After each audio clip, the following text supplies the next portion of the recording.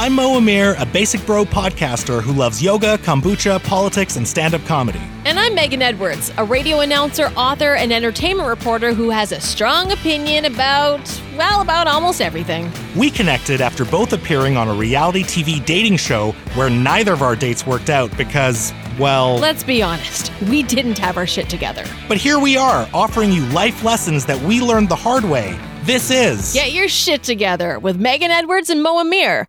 Two people who do not have their shit together. My name is Mo Amir, and if you're a subscriber to This Is Vancouver and you're wondering what is happening right now, let me explain.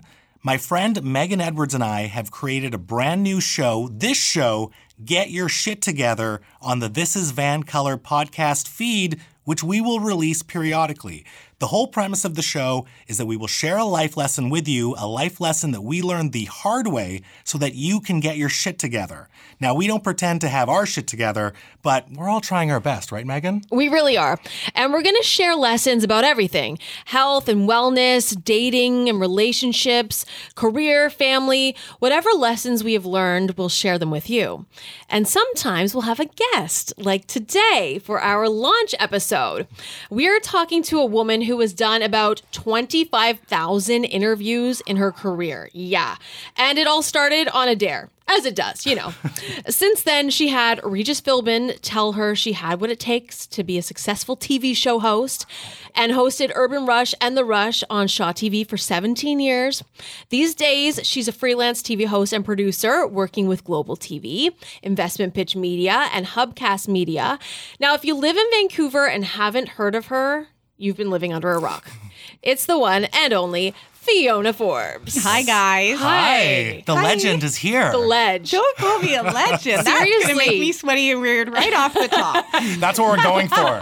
Yes. Full vulnerability. Yes. Okay, I'm going to try and take a compliment. Thank you so much. When I first moved to Vancouver, I looked up the media personalities here, and you were one of the first ones that came up, obviously. So I started to intern at Shaw TV.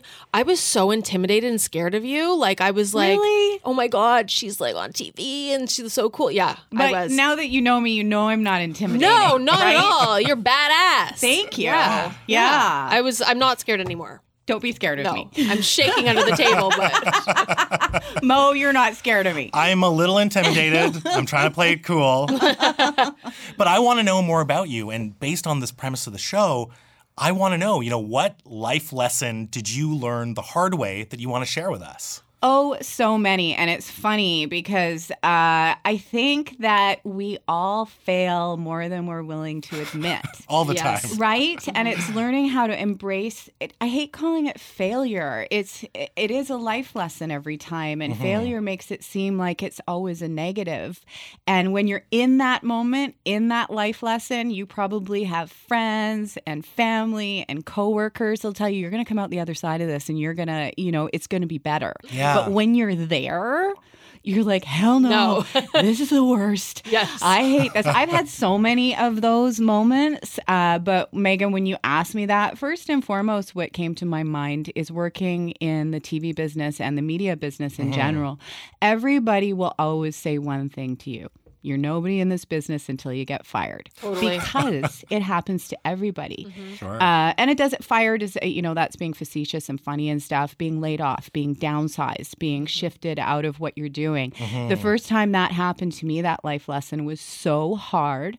It was when I was at City TV hosting breakfast television with my co-host Mike Eckford, who was my co-host for those 17 years. You guys are great together. Thank you. And we're still BFFs. I always call him the brother I never wanted because we have that kind of dynamic. I love it. And we used to fight over who got to be Regis in the Regis. We decided we were Regis and Regis. Right. But the first time we were let go, it was me first and then Micah a few weeks later. But the first time I was laid off, because it's a public position, you're on television, everybody knows. And So public. Did it ever hurt? Yeah. It was like being physically kicked, even though I knew it was coming because the station was changing direction. There's writing on the wall when that's happening. You just don't know when it's going to happen. Yeah. And I kind of had an instinct the day it was happening, and I joked to the poor producer who had to do it was like I had a sixth sense. I turned to him and I just, out of nowhere, it was like a morning show. So it was like 5 o'clock in the morning. And I said, if you come at me with a pink slip today, I'm running for it. Oh my God. Yeah. And he actually, I didn't know at the time, was coming to me to give me that said pink slip. What? At that moment? They were going to let me go before the show, but they did it after because I guess I took them off guard. Whoa. But you know when it's going to happen, right? Yeah. And it's natural, it's cyclical. They were just changing to more a newsy format. So the jokey, wake up laughing tagline for our version of breakfast television did not work in that scenario. So that was in 2002, 2003. I still haven't forgotten that feeling, but did I learn from it? Yes. Did it make me stronger? Yes. Did it eventually give me more confidence? Yes. Because did I land on my feet? Yes. All those things my friends, family, everybody was trying to tell me came true. Yeah. But it takes a couple months and it is humbling. But I was just going to say that. And being humbled, I think, is a very important thing. Because you're kind of up on a little bit of a pedestal when you have your own show or you've done a lot of things in your community, and all of a sudden it's like, actually, no, we're going to take that away from you. It puts you back down to earth, that's for sure. Yeah. So I was going to ask, when that incident happened, your dismissal, effectively, how long did it take you to come to that realization that it's not that bad, there's still life after that and there's still more to do? I think it was a few months. I mean, the best thing that happened is that, and this usually happens, and I was talking to somebody else in the TV industry that it happened to as well just the other day. It's a blessing because people actually know that you're available. Oh, yeah. So I was actually hired by someone else within a few months, and I wasn't allowed to tell anybody. They had to put us on a retainer because they were changing the direction of the show they were doing. Oh, interesting. But they wanted to put me on hold as the host. Yeah. But it was a couple of months of really, I had friends coming over because I was bawling my eyes out. I would say a couple of months. The first couple of days is the hardest, but in order to get your life in order, I mean, usually when we're at a job that we love, you don't have a resume together, and getting all that, like, really, what do I have to do?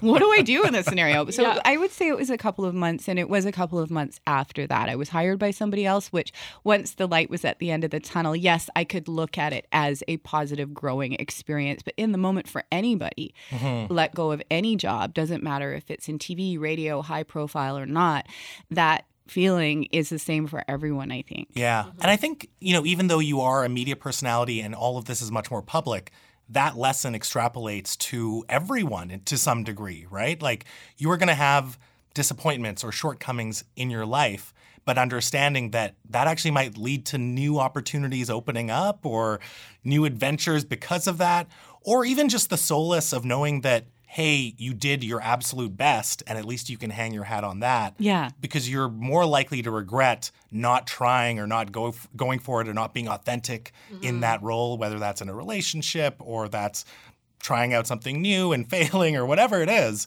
There is solace in knowing that you did your best, right? Absolutely. Because you have to give everything your all. And even though we kind of knew that this was going to be happening, I didn't phone it in my last few months at that job because I loved it. Yeah, and of course. Nothing would stop me from giving it everything I had. And plus, you want to, like you just said, Mo, know that you gave it everything that you could, because I don't look back thinking that I wanted to change anything. I gave it my all. It wasn't the right thing at the time. And yes, there is light at the end of the tunnel is the life lesson. Yeah. And believing your friends and family is so damn hard when you're so down. You're like, but they're please right. don't talk to me right now.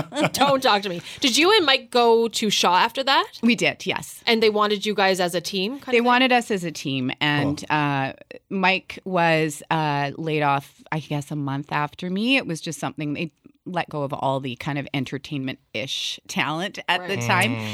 Just because, they had to compete in the news here in Vancouver. It's a very small pie to choose from. And so they just changed the direction of the morning show. So yes, Mike was available about a month after me, and they did want us as a team again because, as anybody knows, in television or radio, finding chemistry with co-hosts is like finding a needle in a haystack. And once you find it, you keep it, you cherish it, and you do what you can with it, because I've worked with a few people and they're great, talented people.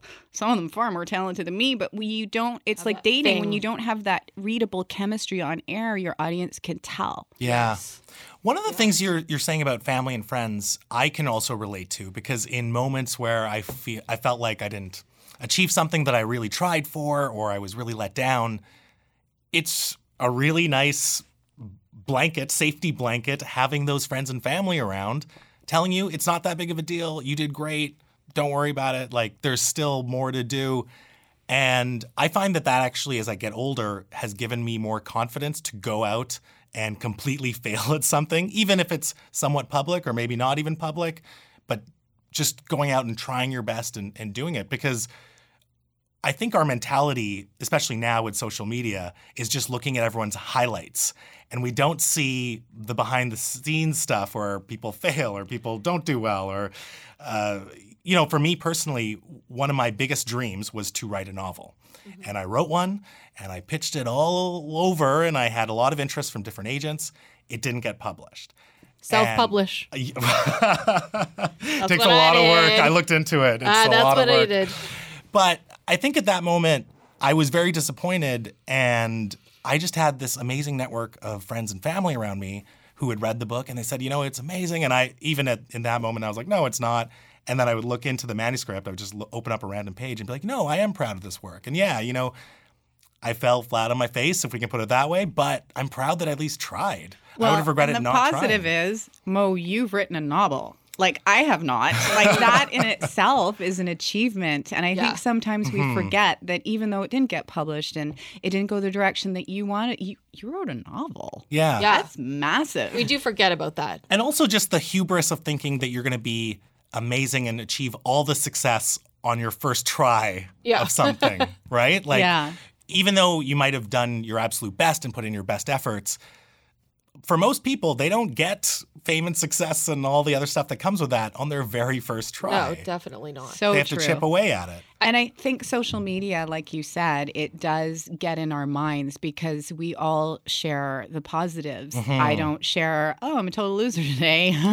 Didn't achieve anything. I'm sitting here in my sweats. It's 4 p.m. Haven't washed my hair.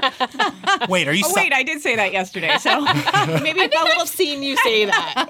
I was going to say, are you subbing me because I'm in my sweats right now? What's happening? Me and Fiona are like dressed to the nines here. I was actually going to say, though, in media, because nobody in my family is in media, I really don't think they understand that much the entire industry in general. And I got laid off when I was 25, and my parents were like, oh my God, what is she going to do?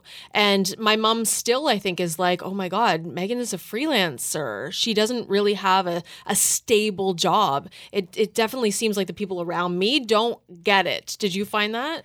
Absolutely. And for me, despite the fact I was at Shaw for 17 years, we were contractors. So for me, the freelance life when Shaw TV ended, which I think it was 2.5 years ago. I can't remember exactly, which is actually a good thing because it means I've moved on. Yeah. No, I'm not saying it's been 545 days and 25 seconds.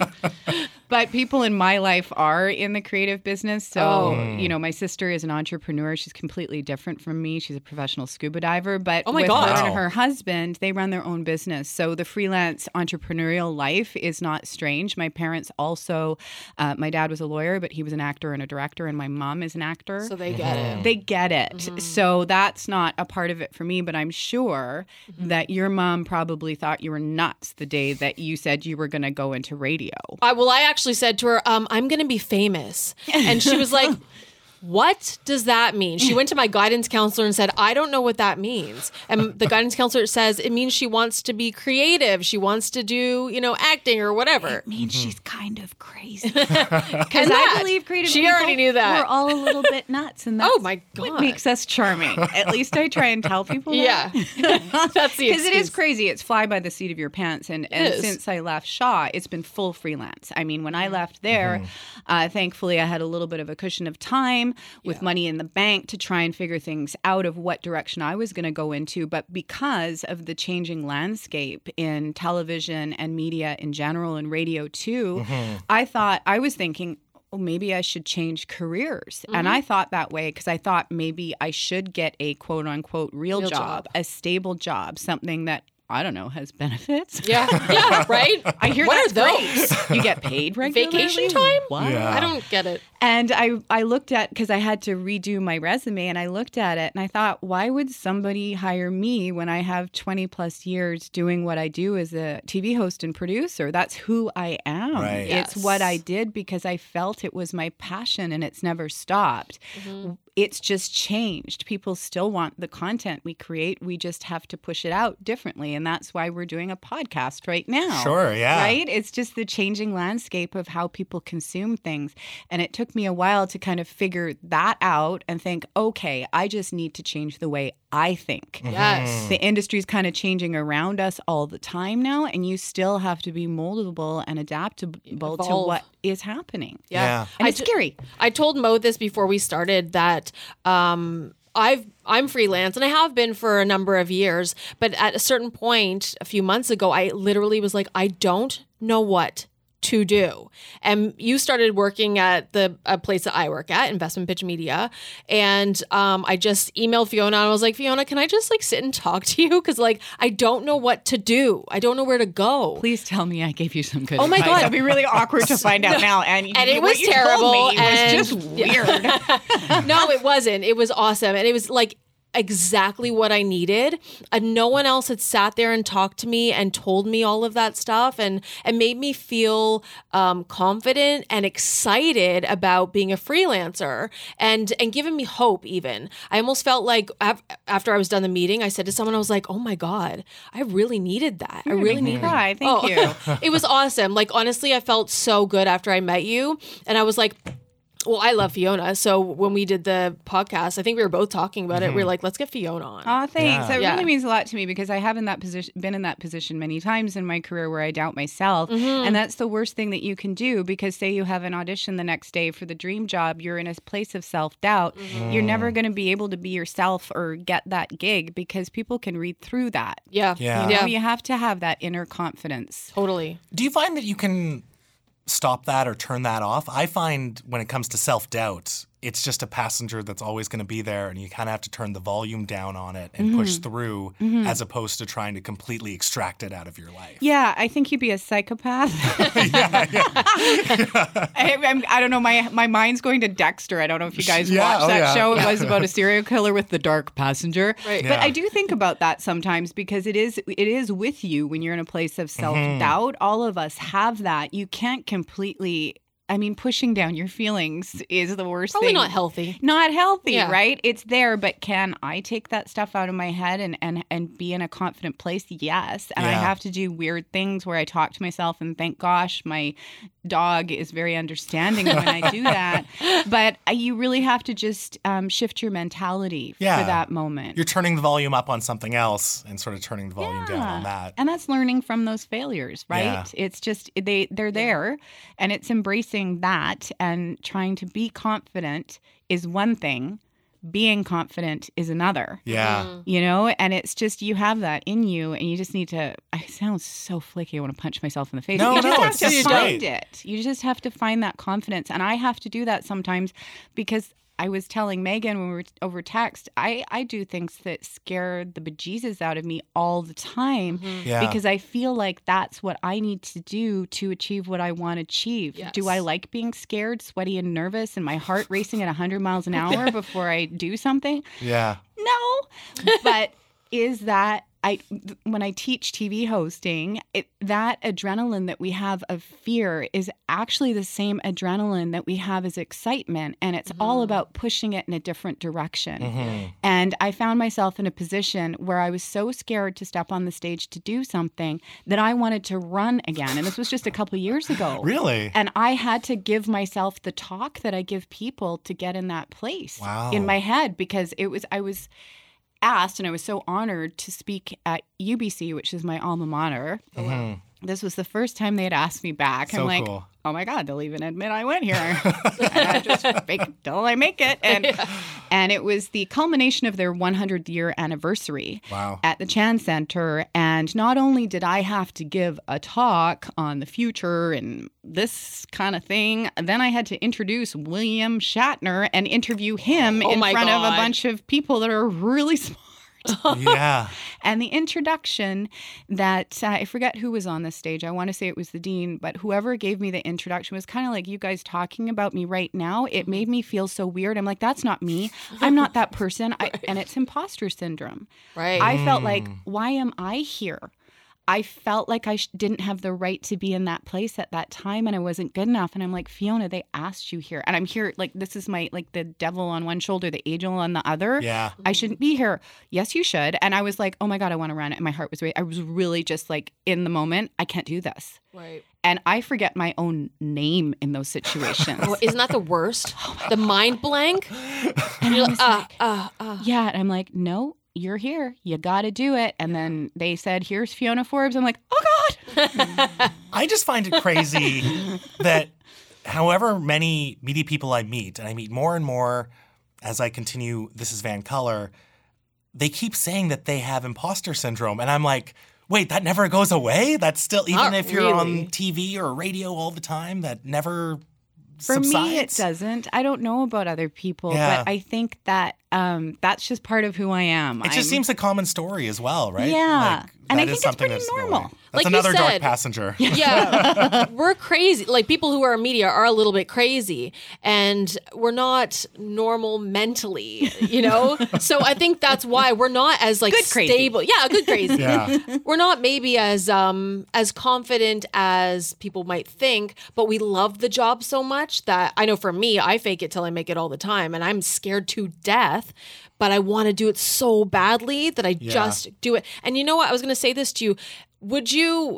It would be terrible to have a life where you didn't have that fear/excitement feeling. You know what I mean? Like you would just not ever have that. There would be no challenging. Like clocking in and clocking out. Yeah. Yeah. 9 How to boring 5. would that be? Can I label what I think that is? What? I think that's vulnerability. Yeah. And I Yeah. think that all good things stem from being vulnerable. I Whether that's 100% relationships or career or anything worthwhile in your life, it's that act of putting yourself out there and kind of seeing what happens, right? And oftentimes it's magic. Mind blown.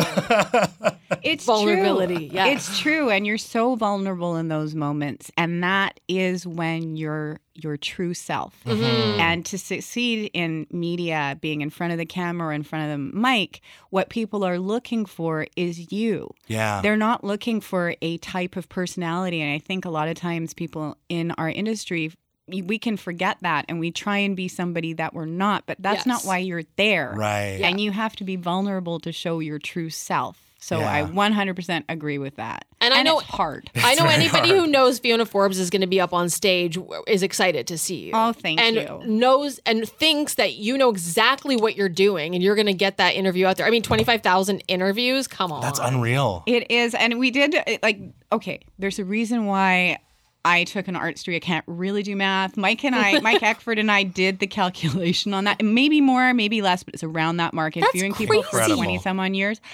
I wish I could say I remember every single interview, but sometimes somebody will remind me that they interviewed me and tell me the story of how it was such a wonderful thing. I'm just so That's so glad cool. I've Yeah. had the opportunity to do that because the shows that we did have a lot of celebrities on, yes, and I have interviewed a lot of famous people, but sometimes it was just the average Joe or Jane that came on the show and told the story. Yeah. that it's 100%. just- I love being a part of that people's lives that way. Yeah. Yeah, it's a true honor.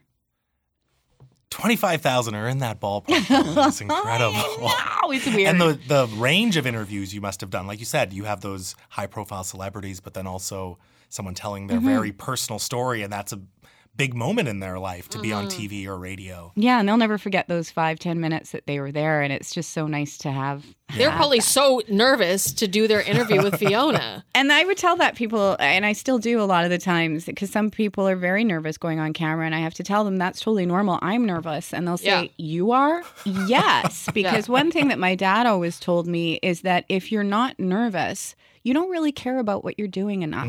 Yeah. And he said every actor who's stepping like in the wings, waiting to go on stage should be nervous and probably is because they're passionate about what they're about to do. Yes. And it goes back to embracing those nerves as not a negative. It's actually being excited. Yeah. It's interesting because I think the culture is actually changing in terms of what resonates with people. I think the overly polished, smooth talker doesn't have the same appeal anymore in media, and people are starting to resonate more with people who seem to be authentic or seem to be, speaking from the heart or from a place where it's really meaningful. Absolutely. I agree with that, too. I was watching a clip of Ellen DeGeneres' show came up, and I think that's why she's had such longevity doing what she does. And even though the landscape of daytime television has changed so much, that she's still there because she's a dork. Yeah. She is not necessarily polished. She's absolutely brilliant at what she does, but she's not overly rehearsed. And in that regard, she gets real stories out of people. And I love that. And that's why I always mentioned Regis Philbin as being one of the icons I looked up to, because the way he interviewed people was a conversation that you felt like you were eavesdropping on with a couple of friends. And that's what I always try to accomplish. I don't know if I always do, but it's what, having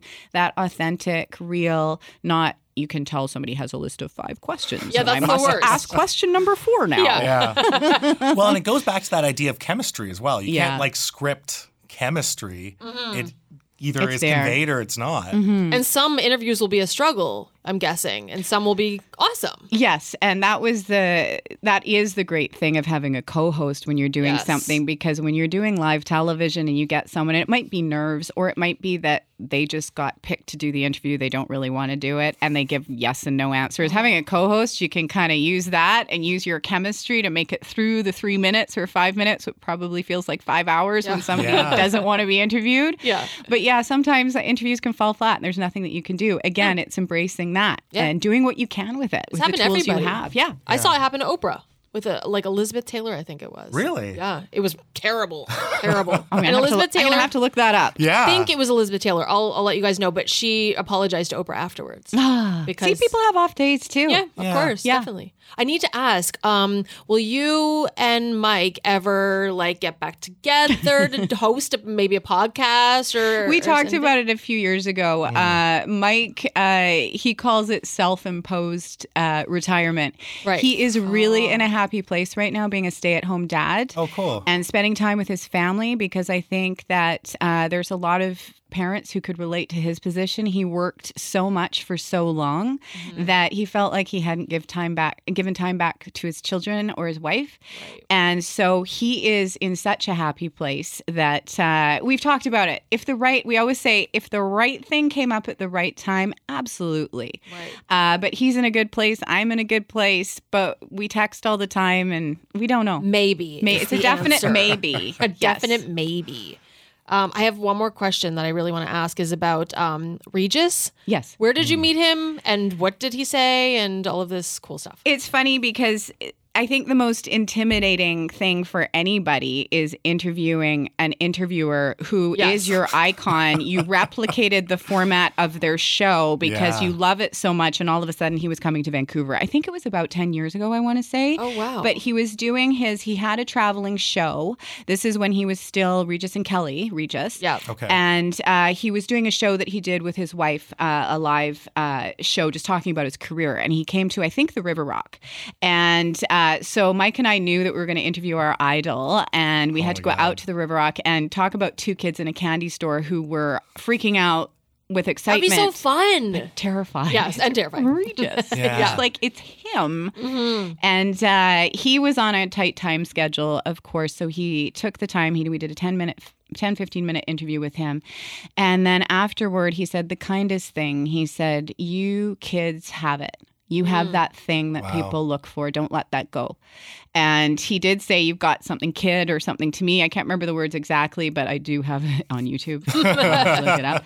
And then the thing was, Mike and I, we always did a thing when an interview went well, we'd always high-five each other. We're high-fiving the shit out of each other after. We interviewed the interviewing icon and it went well and he loved us. Yeah. And then the Monday morning on his show, we weren't expecting this, but he said to Kelly, he goes, so I went up to Vancouver.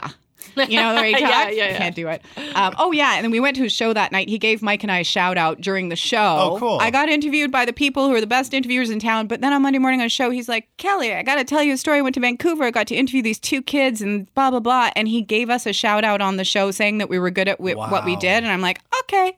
Done.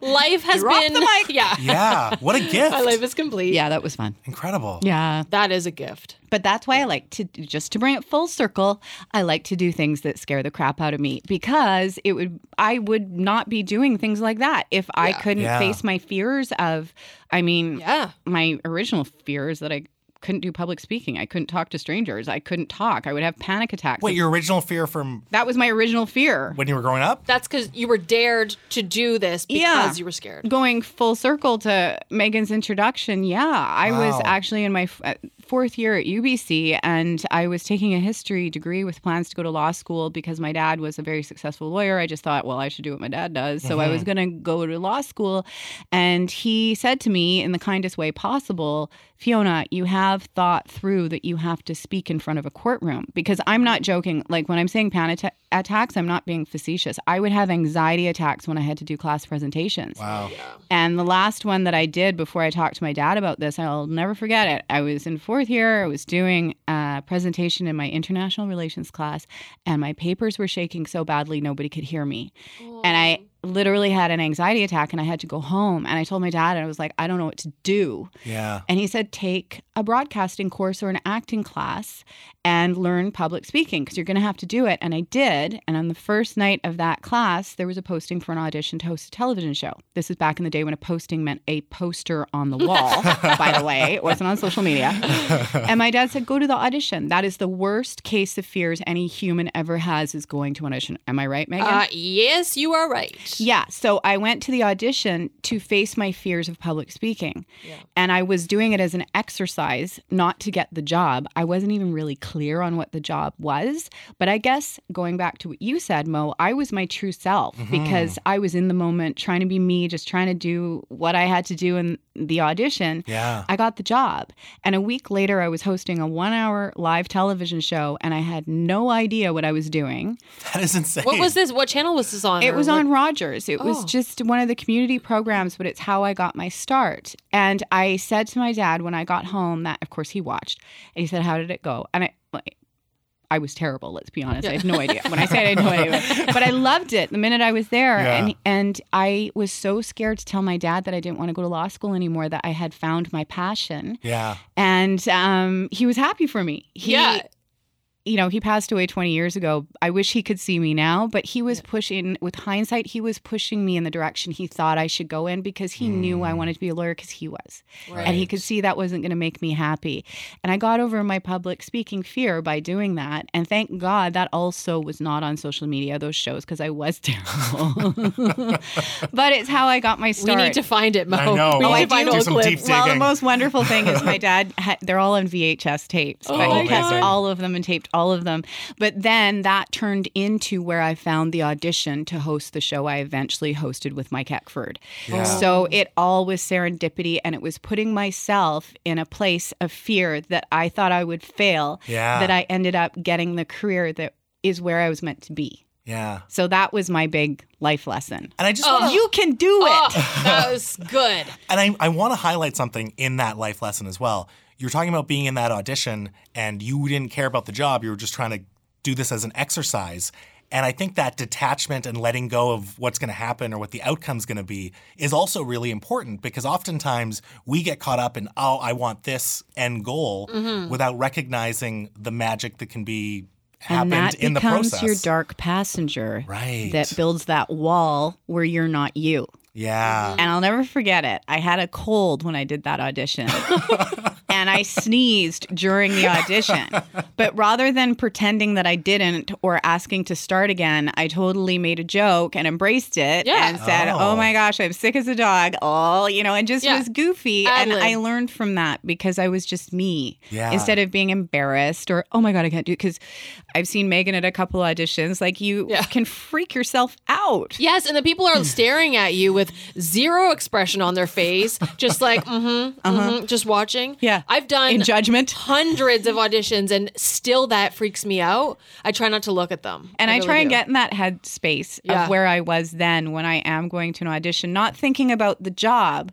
You're actually there because the casting directors have a puzzle piece, and you're that puzzle piece. Yeah. And if you can be the person that you want to be, which is you, that's why you're there. Yeah. not a cookie cutter or something you think you should be, you have a way better chance of achieving what they want you to. They want you to succeed despite the fact they stare at us in judgment.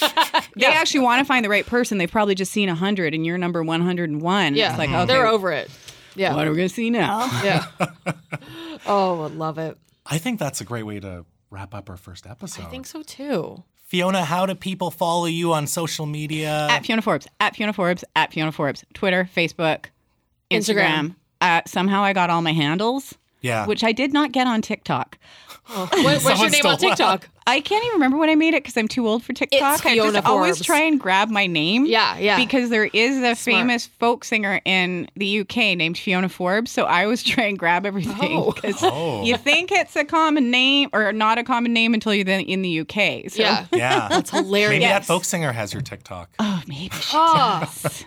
We're going to hunt her down. But you guys, thank you so much for having me. Honestly, when Megan asked and said what it was, I'm like, I'm in. But I also, as I told you guys behind the scenes before we began, I am the most uncomfortable when I'm talking about myself. And you guys made it an absolute pleasure. Oh, good. You seemed very chill. Thank you. I was sweating weird at the beginning, but I got over it. That's why we don't have video, just audio. Thank you so much for coming, though. Thanks for being our first guest. And in case you forgot, I am Amir. And I'm Megan Edwards. And you can take it from us. You can learn the hard way. Or you can get your shit together.